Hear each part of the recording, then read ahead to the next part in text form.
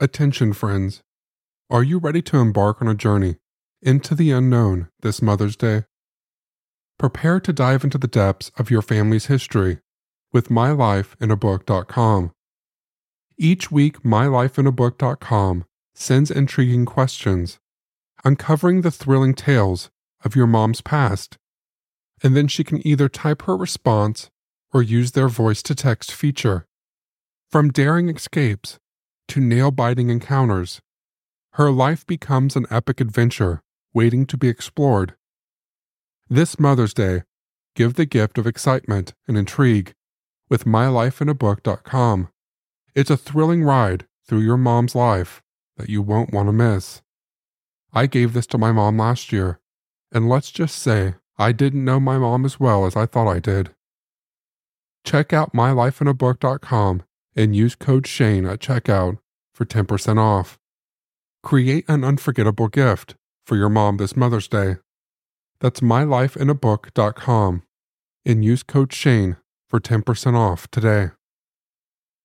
Prescription products require completion of an online medication consultation with an independent healthcare provider through the LifeMD platform and are only available if prescribed. Subscription required. Individual results may vary. Additional restrictions apply at lifemd.com. Read all warnings before using GLP-1s. Side effects may include a risk of thyroid C-cell tumors. Do not use GLP-1s if you or your family have a history of thyroid cancer.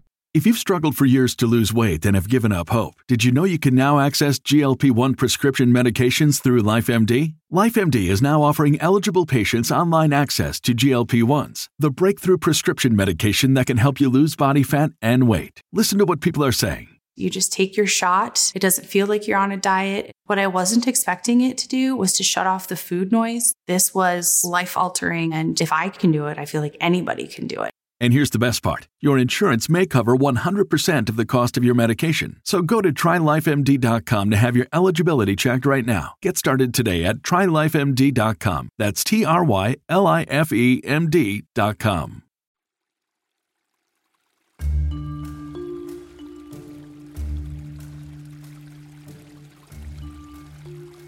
Won't you stop for a while, as onward you flow, and tell us, O river, the secret you know?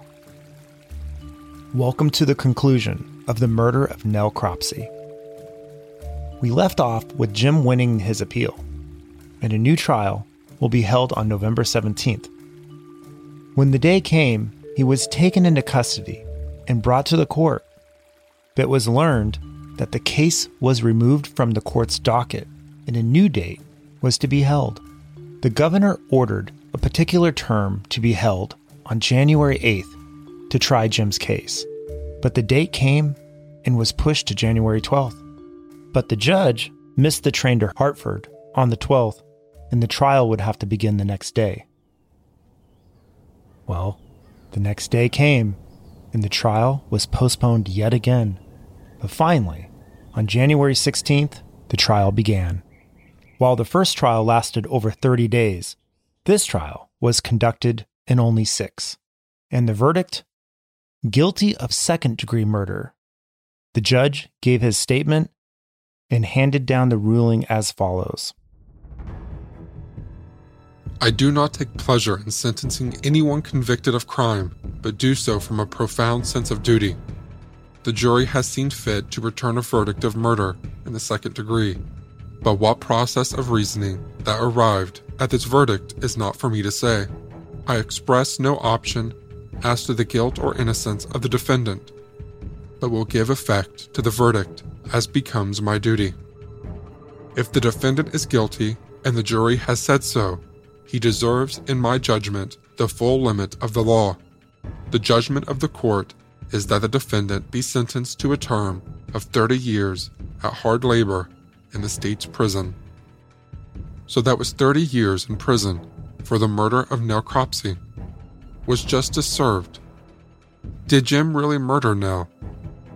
Well, after serving 15 years in prison, Governor Beckett really didn't believe so and granted him a pardon. Jim was finally a free man, and he attempted to move on with his life.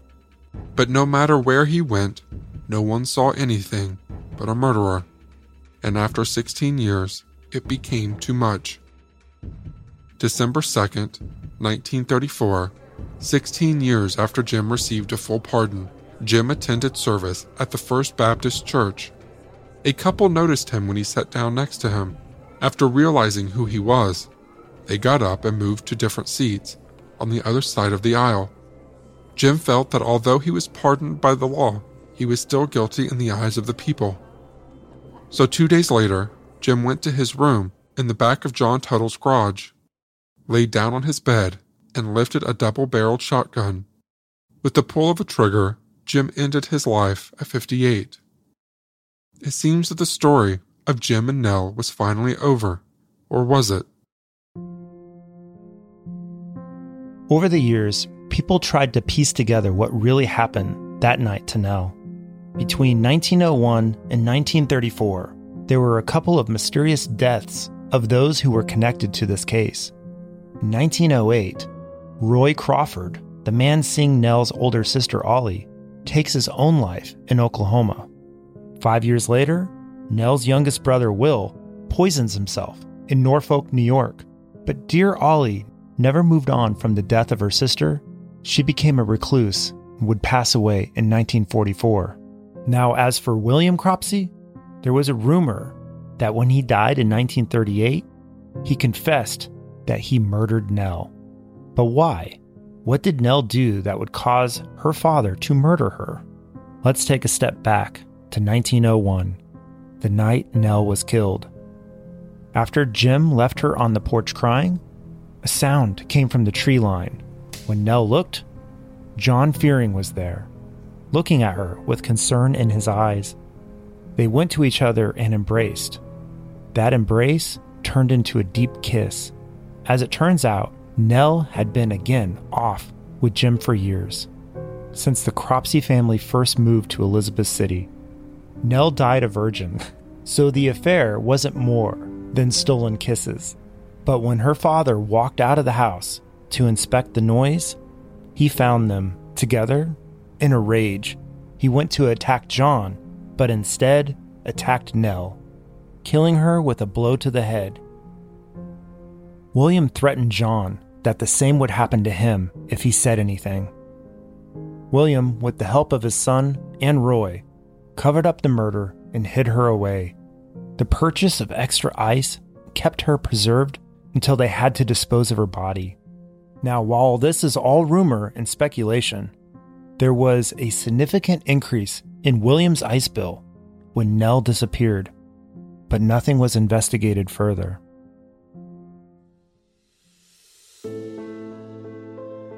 Now there is another rumor that could potentially hold the truth as to what happened to Nell that fateful night.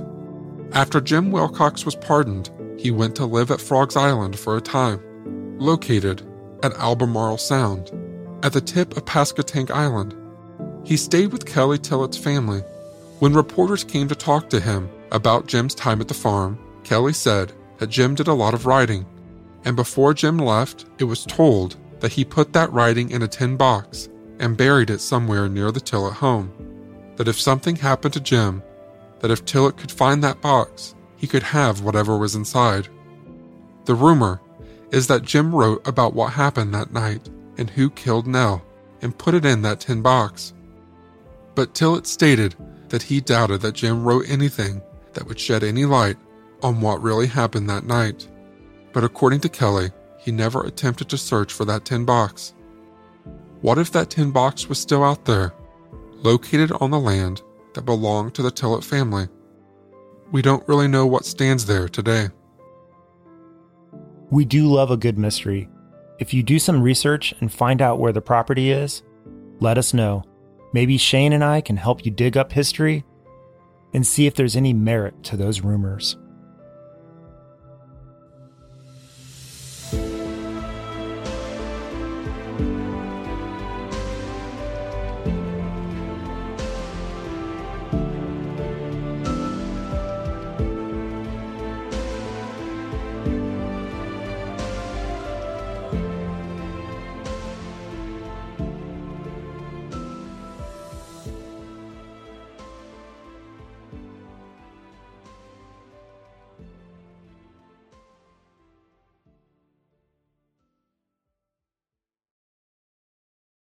When you need mealtime inspiration, it's worth shopping Kroger, where you'll find over 30,000 mouth-watering choices that excite your inner foodie. And no matter what tasty choice you make, you'll enjoy our everyday low prices, plus extra ways to save, like digital coupons worth over $600 each week. You can also save up to $1 off per gallon at the pump with fuel points. More savings and more inspiring flavors make shopping Kroger worth it every time. Kroger, fresh for everyone. Fuel restrictions apply.